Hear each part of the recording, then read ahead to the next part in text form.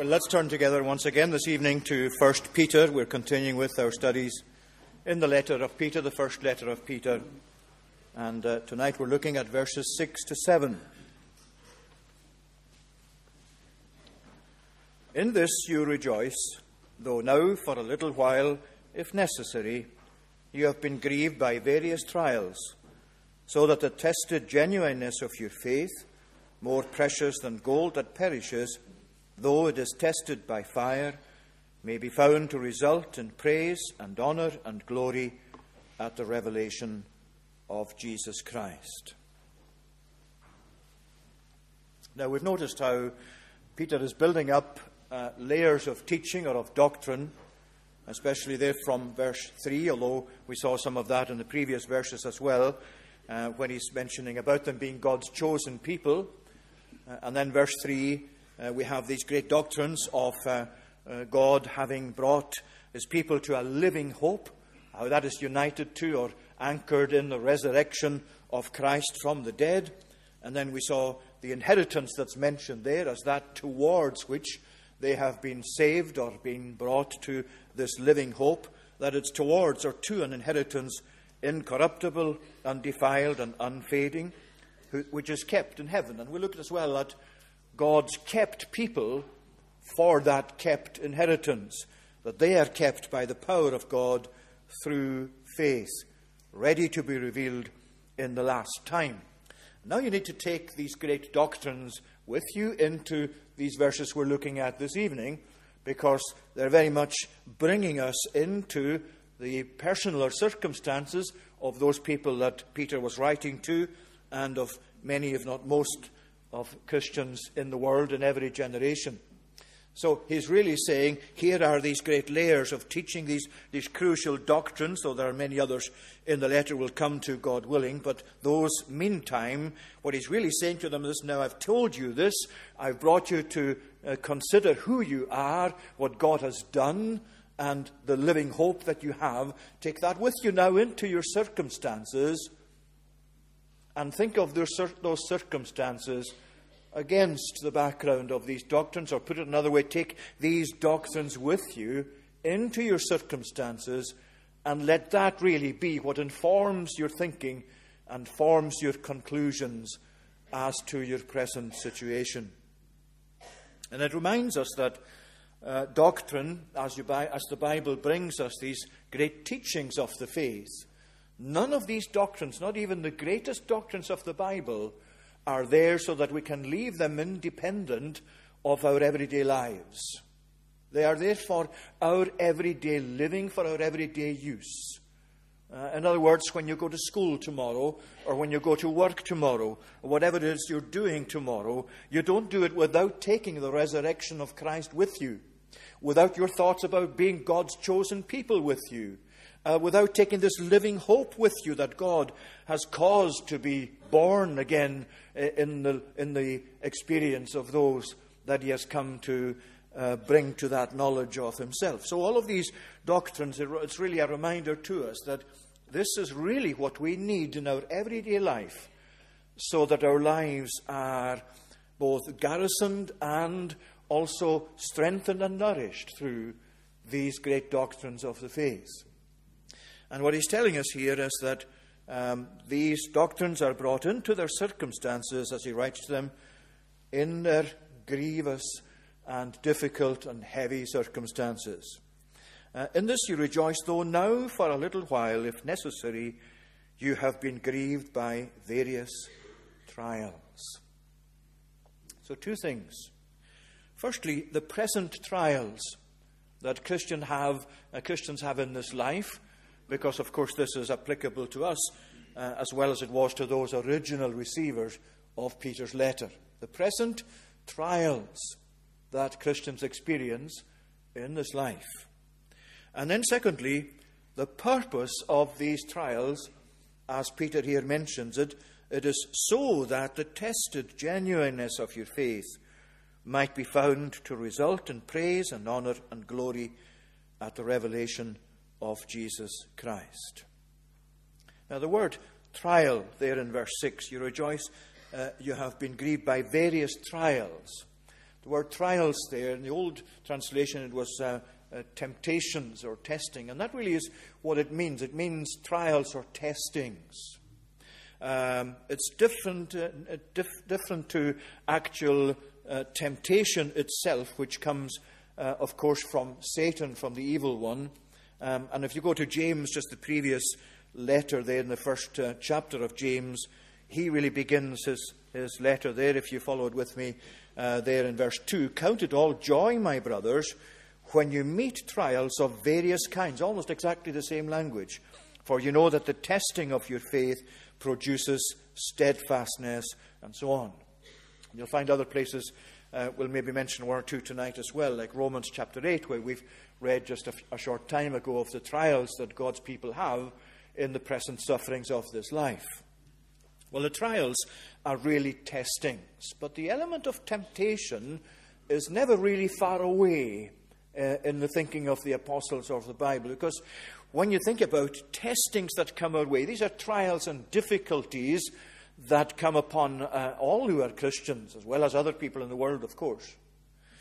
But the devil actually can really just log on to that, if you like, and seek to spoil our peace and bring us a sense of disquiet, and even come to persuade us that perhaps we're not Christians at all if certain things like that are in our lives.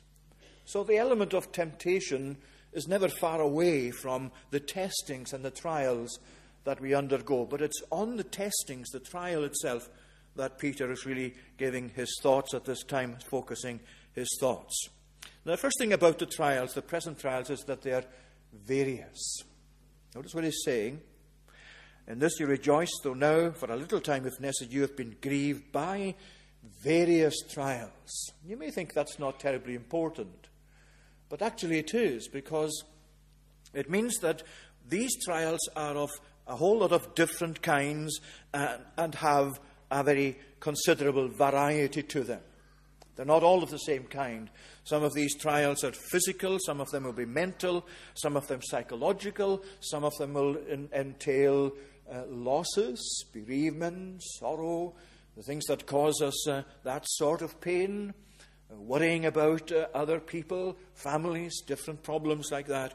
Virtually every kind of circumstance in life can prove, and very often proves, to be a trial or a testing of our faith. That's really what he's focusing on here, the variety of trials that these Christians are experiencing. They are under persecution, they're being mistreated, as we saw earlier, and as we'll see throughout the epistle, but it's a whole variety of trials that really makes up for them. In other words, no Christian can say that he or she is exempt from any particular trial necessarily. God's people are not exempt from trials that other people have in the world. There's a variety of suffering, a variety of trials, a variety of testings that God himself in his providence brings us into, in his wisdom and in relation to our faith. So the first thing is, it's a variety of trials. You have been tried, you're being tested by various trials or testings. The second thing is that this trial or these trials are painful. They're painful. And Peter really wants to point that out. Of course, those he's writing to know that. But he wants them to know that he appreciates that they are going through these difficulties as experiences of pain. He says, in this you rejoice, though now for a little while, if necessary, you have been grieved by various trials. And if you go back to the older translation, you've been put to grief, is what it says, and the AV uses the word heaviness. And there's that idea in the way that Peter is using this language here. He's not just generally referring to trials and to various kinds of trials, but he's really taking in the effect of that on their lives. They are in heaviness. And you think of the various trials that you yourself know of even so far in your life as you experienced them. And there's a great variety of trials and of experiences here before me this evening. This congregation itself, given the size of it, will have such a huge variety of experience and of trials and of different kinds of things that cause heaviness and pain. And think of the things we've mentioned, the losses, the psychological blows, the unexpected events, the mental stress, the physical pain, the illnesses, the anxieties. Well, all of these themselves can so readily and so easily be a heaviness upon us. They can be crushing on our spirits. And Peter appreciates that. And the Lord doesn't hide these facts from us when he actually spells out for us in the Bible what being a Christian is about, what the way of following Christ entails. You are in heaviness through various testings. It's painful. They're being weighed down. And that pain sometimes can be very acute. The Lord doesn't bring us into a living hope so as to avoid trials. Indeed, that's when our living hope really comes, as it were, alive more than anywhere else. That living hope of God's people is a living hope that is itself active, very much active in these trials, these temptations, these testings. There's no bypass round the trials for a Christian. But there is a lot in the trials with them of the Lord's own power and the Lord's own direction, as we'll see. So there are various trials, and there are also painful trials. And then he comes to two rather remarkable things he says about them. Firstly, that the third thing he says about these present trials, they're various, they're painful, but they're short-lived. See, he's saying here, though now, for a little while, or for a season, as it is in the AV, for a little while you have been grieved or being grieved by various trials. Now, how can he say this? How can he say this little while is short-lived? How can it be short-lived? What if a person really goes through most of their lives as a Christian and lives to a good old age and knows of many trials and various trials in the course of that life? How can Peter be saying this is short-lived? How can he be saying it's short-lived when sometimes it really feels, as your soul sometimes feels crushed under the trials that you're undergoing and the pain that you're experiencing? How can it be short-lived when it feels so long? Well, of course, it's short-lived against what he's been saying earlier, this inheritance that is imperishable, undefiled, and unfading, that's kept in heaven for you. It's short-lived in comparison with the eternity that is awaiting these chosen people of God. Or to put it in Paul's words in 2 Corinthians, our light affliction, which is but for a moment, which is but short-lived, is working for us a far more exceeding and eternal weight of glory. While we look at the things, not at the things which are seen, which are temporal, but at the things which are unseen and eternal. In other words, Peter is saying, here is what you and I must be exercised about in our trials. They may feel very long, and sometimes, like the psalmist, though weeping may endure for a night, and sometimes the night is not just literally one night in a timely sense. The night of the soul, the night of pain, the night of weeping, the night of bereavement, the night of experiencing the loss, the night of having to adjust to things that you would never want to have in your life, experiences you would never want to undergo, that you would never yourself have chosen. Maybe a very, very long night in terms of the pain that's there and the ongoing agony of soul that seeks and wants to come to terms with but finds it so difficult. Well, Peter is saying, this is one of the things that you must do. You must see it in the light of what's awaiting you. You must see it in the light of the certain inheritance that's being kept, that's reserved in heaven for you. You must see it in the light of the fact that you are being kept with regard to that inheritance. It's a kept inheritance for God's kept people. And when you begin to look at it like that, you actually bring something into your present sufferings that helps you through them. It doesn't mean they go away. It doesn't mean the pain really recedes, that you hardly feel it at all. It means that God is teaching us to look with a long look towards the horizon, and just to take in very carefully what He has placed on that horizon, this glorious inheritance that is kept for God's people, and the fact that they're kept for it. You know, when you're taking photos, sometimes with a telephoto lens, if it's a long lens, and you're taking that photo, and let's say you're just looking across the Minch to the mainland with the mountains in the background, it's quite a long distance as you see it with your natural eye, and with a shorter lens it really just looks pretty much the same. But with a longer lens, if you're looking at a ship, let's say just out from the coast there, and you're focusing with your long lens on the ship, you'll notice then, when you've taken the photo, that actually it's brought the mainland, as it were, much closer to you as well. Because the telephoto really brings the background further forward in the photograph, though of course not in reality.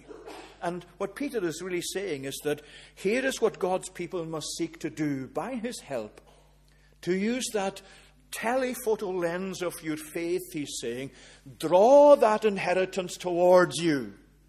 Bring it into your present experience. Let it soak into your soul that this is what you're being prepared for. And that these sufferings, these trials, these difficulties, as Paul put it to the Corinthians, are themselves in a mysterious but God-directed way, they are working for us a far more exceeding and eternal weight of glory. And that's why Paul, as we read in Romans chapter 8, is able to say, I reckon that the sufferings of this present time are not worthy to be compared to the glory which shall be revealed in us. That's really the same as the inheritance or the occupancy of that inheritance. What Paul is doing there in Romans 8 is saying, here is my set of balances, my scales. And on the one side of the scales, if you think of the old-fashioned balances, I am putting the weight of these present sufferings. Right? And the balances go right down and just hit the table. But then he says, I'm going to put on the other side the weight of the glory that awaits us, that's going to be revealed in us, the weight of this inheritance that's kept in heaven for us in Peter's words. And what happens to the balances? It goes the other way. I reckon that the sufferings of this present time are not worthy to be compared to the glory, to the weight of glory, to the significance of glory that shall be revealed. And that's why Peter is able to say, it's for a little while. The little while may feel very long. It may seem so protracted, you wonder at times, will I get through? Is there light at the end of this tunnel? But there's the light. There's the end of the tunnel in this inheritance. And there it is on the horizon, and by faith you draw it close to you. With your telephoto faith, it brings it into very much nearer to you and into your present circumstances. And it helps you to focus on what this is about, that it is something short-lived and for eternity. But the fourth thing he says about the present trials, we need to move on quickly, is that in this you rejoice. Notice what he's saying there in verse 6, in this you rejoice. Now, how can that be? If it's difficult enough to see how they can be short-lived, and you can see that in relation to eternity, in relation to the everlasting inheritance, yes, of course they're short-lived.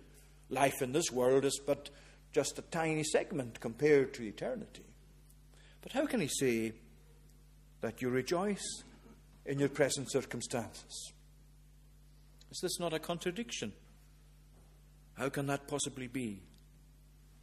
Well, there are various ways of looking at it, but I think when he says, in this you rejoice, he's not dealing with the sufferings themselves, because that would be a contradiction. But what he's saying is, in this what I've just said to you, in this matter of being born again to a living hope, in this matter of being united to Christ's resurrection, in this matter of this inheritance being kept for you and you being kept for it, you rejoice. You're able to actually have gladness of soul even in the midst of your sufferings. Don't misunderstand this, because this is not saying that as you appreciate this, all the sufferings go away and all the pain go away, and you don't fall into line with that idea of Christianity that is really pretty much all about nice feelings. Or that idea of Christianity that really says God doesn't want you to have any suffering in your life, and suffering is bad for you. And so you need to go to people who claim to be apostles, and they send you some fancy stuff so that God will remove the sufferings from your life and make you rich and really make you happy. That's not the Christianity of the Bible. That's a distortion. And it's a harmful distortion. Because this Christianity of the Bible, as in this passage, is saying, yes, sufferings are so difficult. They can be so protracted. They're really testings of our faith. But they are nevertheless circumstances that enable you to have rejoicing in what belongs to you, even though presently the going is hard and the struggles are tough. Because what belongs to you is nothing less than what Peter has described as you're a Christian. So you're seeing beyond that horizon. Nothing wrong with having good feelings, but that's not what Christianity consists of primarily. Because even the sufferings and the heaviness, this being grieved by the trials, that has its positive emphasis in God's hands. And it reminds us too, you see, that what must regulate our souls, what must regulate our thinking, our attitude, and our conclusions is not our feelings. And it's not how we feel about certain things, whether they are painful or otherwise. What must regulate my mind and your mind as Christians is God's truth. It's truth that regulates the mind. And that means that if you take the question, if you widen this out, let's just widen it out to the question that you often are confronted with. How can God be a God of love when so much suffering exists in the world? When he could, people will say, change that in an instant, but he chooses not to. How can you say to me that he's a God of love? You can take it out with the sufferings of the Christian to the sufferings of the world, to everybody, to the circumstances of human life in its width and generality. How can God be a God of love? Well, of course, that needs far more than we're able to give it of an answer this evening. But let me say this. One thing that's absolutely crucial in answering it is to say that all depends on what you mean by love. Because if you think that God's love is just simply a soft, cushy feeling, then you're really mistaken, because God's love includes the way he handles suffering for his people and for the benefit of his people. And in C.S. Lewis, in his great book, The Problem of Pain, this is what he says. The problem of reconciling human suffering with the existence of a God who loves is only insoluble so long as we attach a trivial meaning to the word love and look on things as if man were the center of them. Man is not the center. Man does not exist for the sake of man. God does not exist for the sake of man. Man does not exist for his own sake. Thou hast created all things, and for thy pleasure they are and were created, he quotes. And he says this, we were made not primarily that we may love God, though we were made for that too, but that God may love us, that we may become objects in which the divine love may rest well pleased. Now that's a transforming thought, I suggest. We were not made, he says, not primarily, we were made not primarily that we may love God, but so that God may love us. And if you take that with you into the sufferings of God's people, the issue then is, how much more can I love God through this? It's not how much more can I love God through this? How much can these circumstances enable me, or how can I love God more through or because of these circumstances? That's not the question. Or not the main question, although that's not a question detached from it. The main question is this: how can I experience more of the love of God through this? How can I experience the love of God towards me in these circumstances? Because that's really what God is about. God is about loving his people. And even in these trying circumstances, as Peter is saying to them, they are to rejoice because they are under the love and the provision of God. And the sufferings that they are enduring, the sufferings they're experiencing, is not contrary to that love. It's part of its outworking. It's part of God's wisdom dealing with them and preparing them for the inheritance that's kept for them. In other words, they are being kept, even by means at times of these sufferings as God uses them in their lives. Now let's put that together. The present trials. They're various trials, they're painful trials, they're short-lived trials, but they're trials in the midst of which they can rejoice in what God has already provided for them and what they are and who they are, as God gives them to look forward to that horizon. The present trials, the purpose then of these trials. Let me see if I can do this in a few minutes. He says, if necessary. In this you rejoice, though now for a little while, if necessary. And he's not saying if necessary in a way that questions whether or not it's necessary. You mustn't think that if here means, well, maybe they're necessary and maybe they're not. It really means they are necessary.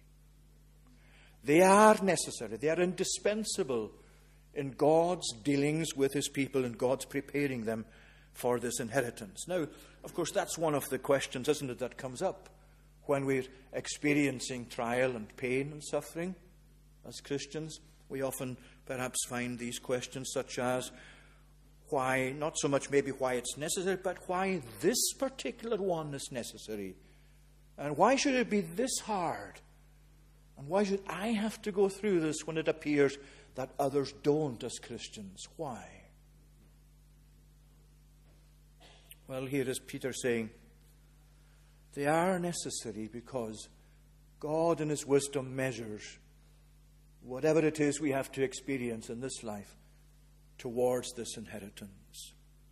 John Owen has a great illustration in one of his writings where he compares the exact same experience of suffering in the person who trusts in God and in a person who dismisses God and doesn't live by faith in God at all.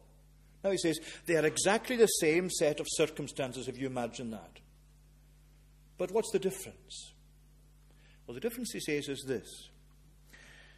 In the person who is a believer and trusting in God, these sufferings are like a surgeon using them as bandages, dealing with them in their own needs and in their soul, so that eventually and ultimately they come out from them made whole, absolutely healthy, spiritually, morally, when they are ready to go to glory. But he says, take the other person. The same set of circumstances, the same sufferings. But in that case, he says, it's like an executioner just putting the bandage round the head of the person about to be executed and leading them out to the scaffold. Now, that's a graphic illustration, but think of it this way. The sufferings of God's people are preparing them for a glorious, peaceful inheritance with Christ. The same sufferings in someone who dismisses God are a foretaste of hell. They are just the precursor, the preparation for unending suffering in a lost eternity. You see the difference? Now, how vital it is for me tonight and for you to have faith in Christ. To have a faith that realizes that though we don't understand all our sufferings or anything like it, we understand that God is using them, that they are necessary in the experience of Christians as God uses them, that they have an outcome of their own as God uses them in the purifying of life, in the purifying of that Christian life. They are necessary, he says. And then he brings in this wonderful imagery of the crucible, that vessel in the old days where you had metals actually put to the test and purified. How do you actually purify gold in the days that Peter was living anyway? And sometimes, of course, it's still the same essentially. You put it into a vessel and you heat it. And you heat it and you go on heating it until all the impurities, the dross, is burned off. And you're left with nothing but the pure gold. And Peter is saying that, in a sense, spiritually, is what God is doing in terms of these sufferings of his people, these trials, this heaviness, this grievous experience that you're going through. So that the tested genuineness of your faith, or your faith, will be found to be genuine, though it is tested by fire, as gold may be found to result in praise and honor, glory and honor at the revelation of Jesus Christ. Think just, for example, of Job, a man in the Old Testament who suffered more than anybody else who's brought before us in the teaching of the Bible. And in chapter 23 of Job, he says, "Today is my complaint bitter. My hand is heavy on account of my groaning. Oh, that I knew where I might find him," that's God, "that I might come to his seat. I would lay my case before him and fill my mouth with arguments." He's saying, seeking God in the midst of his troubles. He lost members of his family. He lost his livelihood. He lost his health. Virtually everything he had in terms of this life he lost. And this is now where he's searching for God and searching for meaning, searching for an answer in this heaviness that's come upon him. And of course we know from the early part of Job that the devil's strategy as he's tacked on to these circumstances is, as indeed came through the mouth of Job's wife, curse God and die. In other words, she was saying to him, as an instrument of the devil, surely you're not going to go on trusting in this God of yours now. Surely your circumstances mean you're just going to be done with this. Surely you're going to say to God, I can't be bothered with this anymore. I don't want any more of you. And in that same chapter 23, Job goes on and comes to say this. "But he knows the way that I take, and when he has tried me, I shall come out as gold. My foot has held fast to his steps. I have kept his way and have not turned aside. I have not departed from the commandment of his lips. I have treasured the words of his mouth more than my portion of food." Far from capitulating to the devil and his plan and his strategy, he actually comes to the opposite, to realize that God knows what he's doing, even if he doesn't. And at the end of the process, he will be a pure believer, and God will have put him through the tests whereby his faith is being refined. And you can find examples of that elsewhere as well. There are plants and trees in nature that are given the name of pyrophytic plants or trees. And that really means they cast their seeds when a fire breaks out and through intense heat. They're usually relatives of pine trees or eucalyptus trees as well. I think some of them are involved. But what happens is that their cones or the pods containing the seeds contain a very heavy resin rounded. There's a very heavy resin round the pod that contains the seeds. And it requires the intense heat of a fire to burst that open so that the seeds are scattered. And you can actually see photos If you Google this, you'll see it, where you'll find lush ground, a large field with lush green growth, and sticking out of it are these long, like telegraph poles, blackened, and that's the original trees that were burnt in the fire. And when they were burnt in the fire, bang! The pods opened and seeds were scattered for new growth. And really, Peter is saying essentially, spiritually, that's in a sense what happens and what's happening to these people he's writing to. The tested genuineness of their faith as they are being put through these tests. So it's just like that pod that's ready for scattering its seeds. And sometimes in this world, you'll find film of this as well. It may take something like 10 or more years. And these pods are just lying there closed. And nothing's happening. And then a fire breaks out. And as the fire envelops that tree, bang goes the pod, and the seeds are scattered. And the fires of our testings in this life can be very, very heated, very difficult to contend with, very difficult to endure. But we're being assured that the successful outcome of it is this, that this genuine faith, tested and found to be genuine, may be found to result in praise and honour, glory and honour at the revelation of Jesus Christ. And I think he means by that both, primarily praise, glory and honour to Christ himself, as well as being honour and glory to us who are being purified by the fires of testing in this life. If you're anywhere in the vicinity of Perth, most of you maybe have been here before. There's a factory there that produces Caithness glass, paperweights particularly. There are other objects as well, but they're mostly paperweights. And when you get there, you can actually go on a tour of the factory there, and you're introduced first of all to where the initial work is being done, where you find these skillful workers of glass on a long, long pole. They take a blob of glass that's just molten on the end of their pole, having had it in the fire. They take it out the fire, and then they start working on it. They plunge it into water. They actually rub it through with various cloths and kinds of paper to bring it into shape. They actually put wonderful other colours into it at times, and then they put it back in the fire, and out it comes again. And the process then is really all the way through until you get closer to where the showroom is.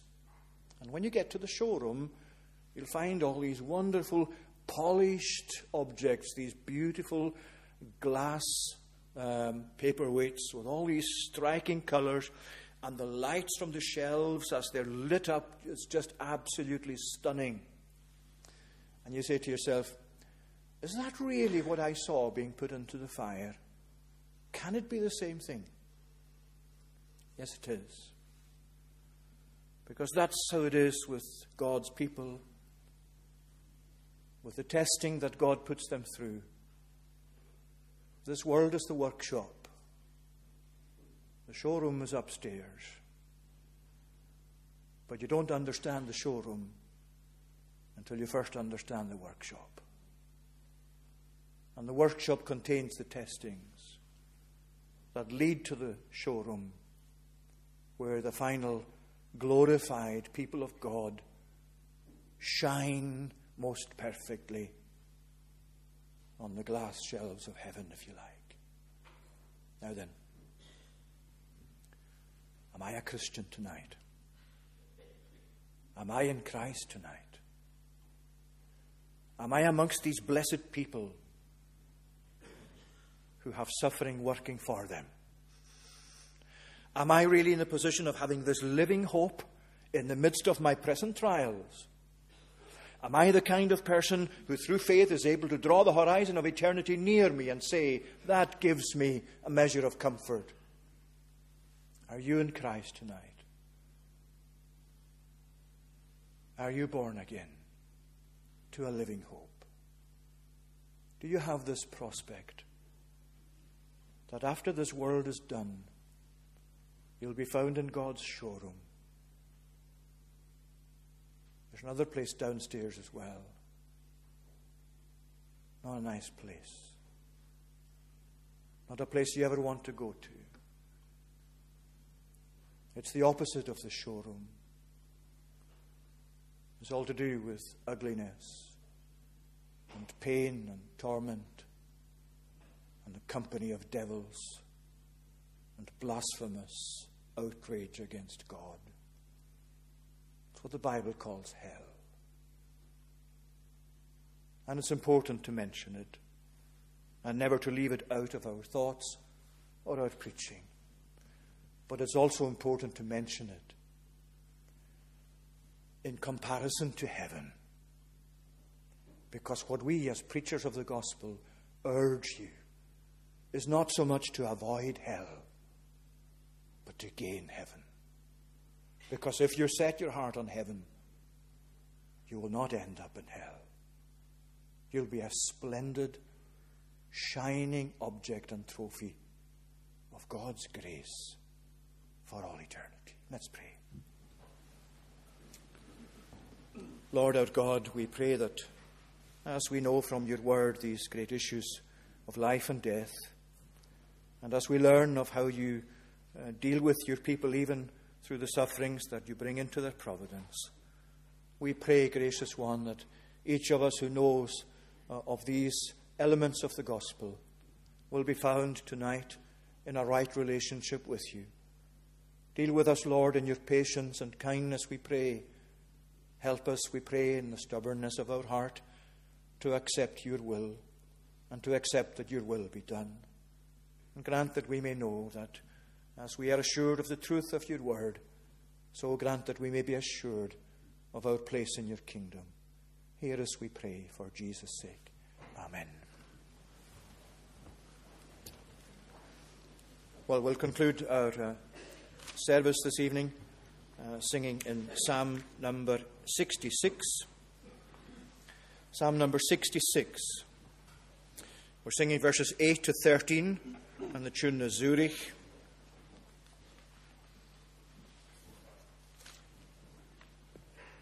That's on page 83. O peoples, praise our God. His praise and song repeat. He has preserved our soul alive, from slipping kept our feet. Psalm 66, verses 8 through to 13, to God's praise.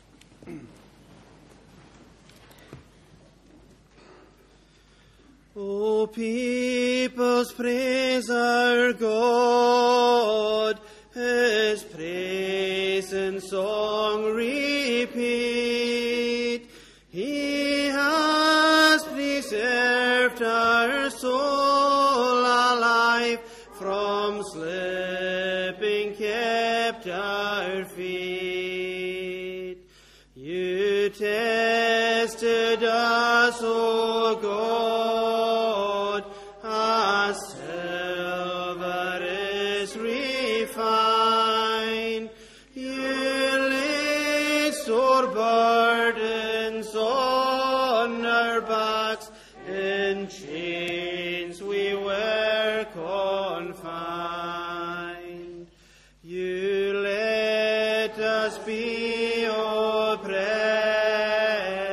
We went through flood and fire, but yet you brought us to a place which met our heart's desire. With hope and offerings, your temple courts I'll tread. I will fulfill my vows to you, the promises I made. I'll go to the main door after the benediction. Now may the grace of the Lord Jesus Christ, the love of God the Father, and the communion of the Holy Spirit be with you now and evermore. Amen.